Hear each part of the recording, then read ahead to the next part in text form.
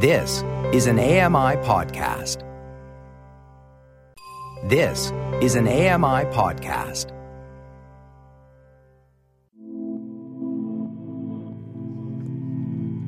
Welcome to Voices of the Walrus on AMI Audio, where professional readers give voice to articles from Canada's best general interest magazine. I'm your host, Lloyd Robertson. Climate change presents writers with the opportunity to grapple with perhaps the biggest problem humanity has ever faced. But the books that have resulted are reluctant to move past apocalyptic dystopia. The new novel, Greenwood, by Michael Christie, offers a rare sentiment in the climate emergency: hope. Norma Wick reads the book review After the Apocalypse by Damian Tarnopolsky. Damian Tarnopolsky is a novelist and editor in Toronto. I'm Norma Wick. This is a book review titled After the Apocalypse by Damian Tarnopolsky from the January-February issue of The Walrus. It is 2038, and Jake, a botanist, is guiding a group of pilgrims through the Greenwood Arboreal Cathedral on an island off the British Columbia coast. Tech giants, movie stars, and investment bankers flock to this exclusive ecological resort to see one of the last remaining old-growth forests on the planet and come in contact with a nature that's otherwise nearly extinct. That's how Michael Christie's astonishing new novel Greenwood opens. After the environmental crisis known as the Great Withering, much of the world is a dust bowl. Climate refugees trek across the continent as children die of a horrifying new strain of tuberculosis called ribretch. With aquifers drying up in the United States, Russia under totalitarian rule, and even New Zealand experiencing a coup, water and tree-rich Canada has become the global elite's panic room. The Canadian Prime Minister is the most powerful politician in the world. We should be familiar with the general scene. Many of the best literary novels featuring climate change are apocalyptic, doomsaying. Margaret Atwood's MaddAddam trilogy, the first installment of which was published in 2003, imagines the world ripped apart by ecological disaster, rampant inequality, and careening biotech. Omar al-Akkad's 2017 American War is set in a near future where global warming has triggered a second civil war in the United States. In genre novels, meanwhile, aspects of climate change take on a monster-of-the-week quality. The Ross Ice Shelf breaking free in an eco-thriller is a new version of the nuclear sub gone rogue during the Cold War, or the Nazis on the loose in London. Climate change presents writers with the opportunity to grapple with perhaps the biggest problem humanity has ever faced. But the books that have resulted, increasingly known as cli-fi, have often been one-note, reluctant to move past apocalyptic dystopia. One reason might be that, almost by definition, the genre exists to scare readers into making meaningful changes to their behavior or politics. It screams shocked portents of how bad things will get if we do nothing. Advocates for cli-fi, such as American journalist Dan Bloom, who coined the term, make jealous comparison to Nevil Shute's 1957 novel, On the Beach, in which a nuclear war wiped out most of the world. Selling more than 4 million copies, Shute's novel is credited by many for changing the way we think about nuclear weapons. Morally charged fiction can be signally powerful, from Charles Dickens's Bleak House to Alexander Solzhenitsyn's One Day in the Life of Ivan Denisovich. But in 2017, Matthew Schneider Meyerson wrote that he was worried climate novels may hew too closely to established apocalyptic tropes that audiences easily ignore after decades of exposure. That is, trying to replicate the impact of Shute's book might not work because we've grown too familiar with the end of the world. It feels just like another story. A related problem is that most people don't like feeling hectored, being told what to do, or being told what's good for them. Researchers have examined ways that doom-mongering can lead to depression and apathy. The standout climate change novel, at least in terms of exploring our inaction, might have been written in the 19th century.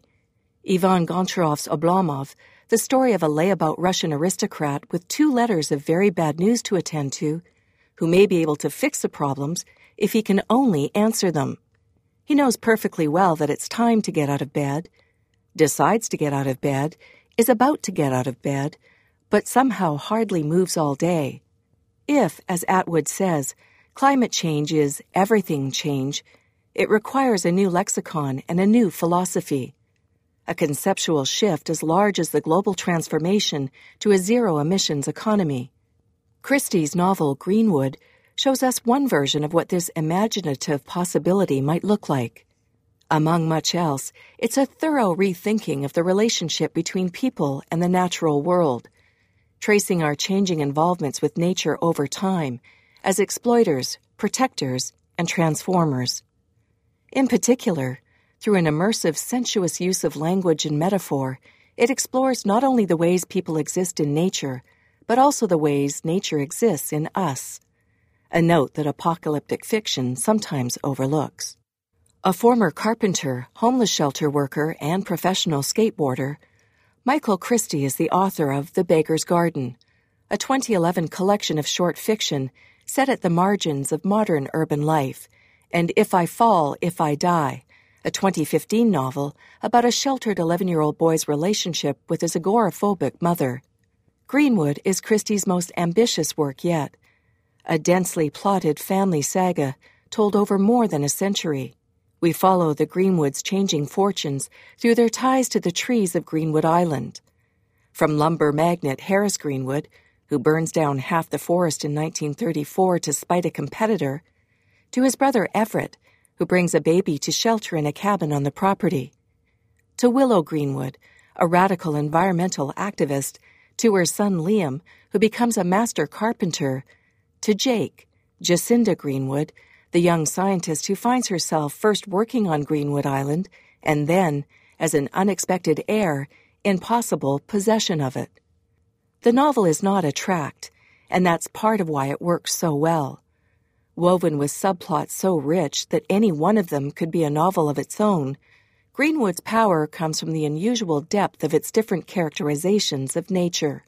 Harris knows how to negotiate the sale of enough Douglas fir for Imperial Japan to build 70 million feet of railway sleepers, but wood for him is more than a commodity to be stacked and shipped. He sees a wooden house as a living, imperfect thing, moving moisture through its capillaries, breathing and twisting, expanding and contracting, like a body. When they were boys, it was said, his brother Everett could tell red oak from black oak or birch from poplar just by the music of their leaves. Nature imagery seeps into sentence after sentence. Harris's assistant is described in arboreal terms.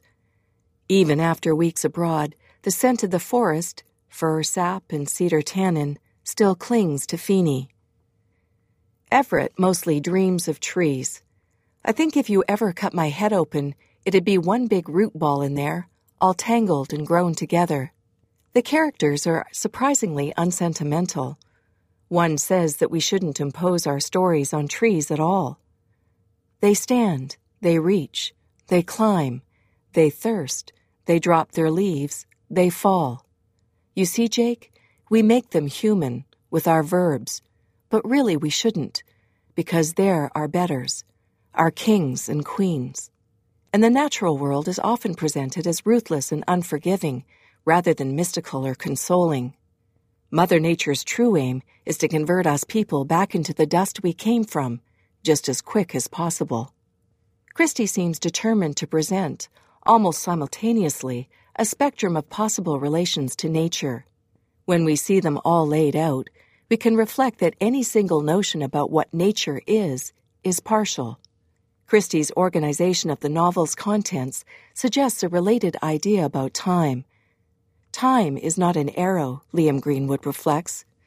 It simply accumulates, in the body, in the world, like wood does, layer upon layer. The book moves backward, stopping at different points as if traveling back through the growth rings of a tree trunk. Then, after reaching the center, the heartwood, it starts moving forward in time again.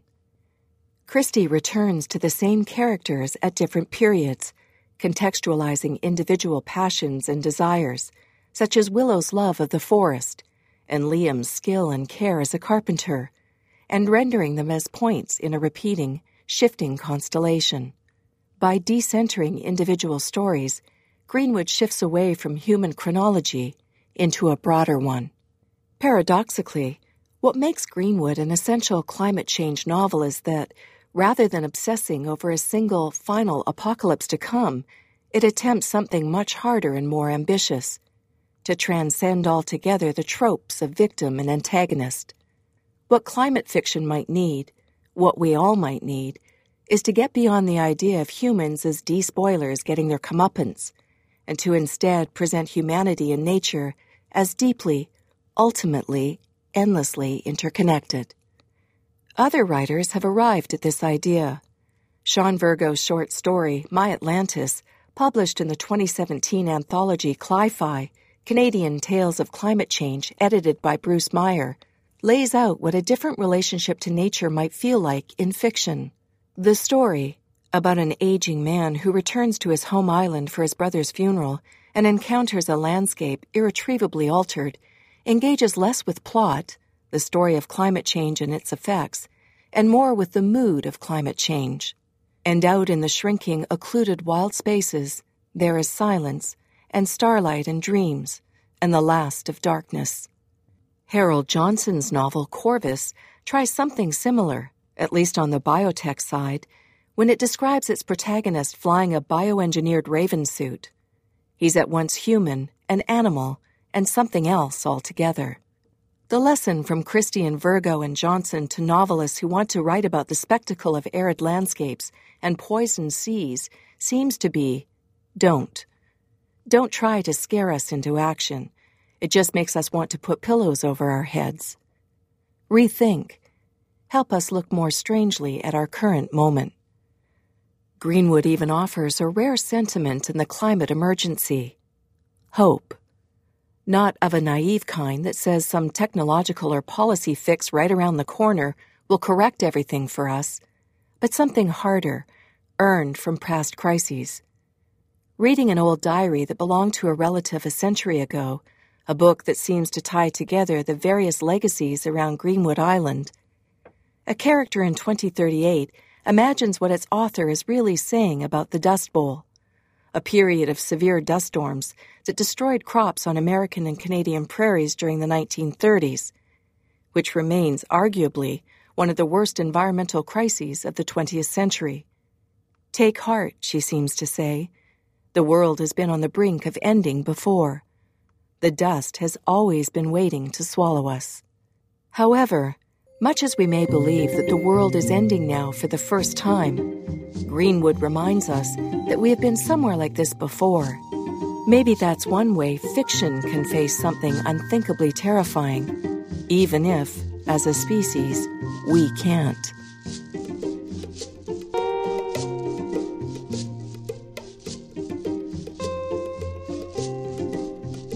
You've been listening to Voices of the Walrus on AMI Audio. Produced by Don Dickinson. Audio engineering by Sam Robinson and Bill Shackleton. The manager of AMI Audio is Andy Frank. And I'm your host, Lloyd Robertson. If you enjoyed this podcast, please consider giving us a rating and review, and subscribe for more.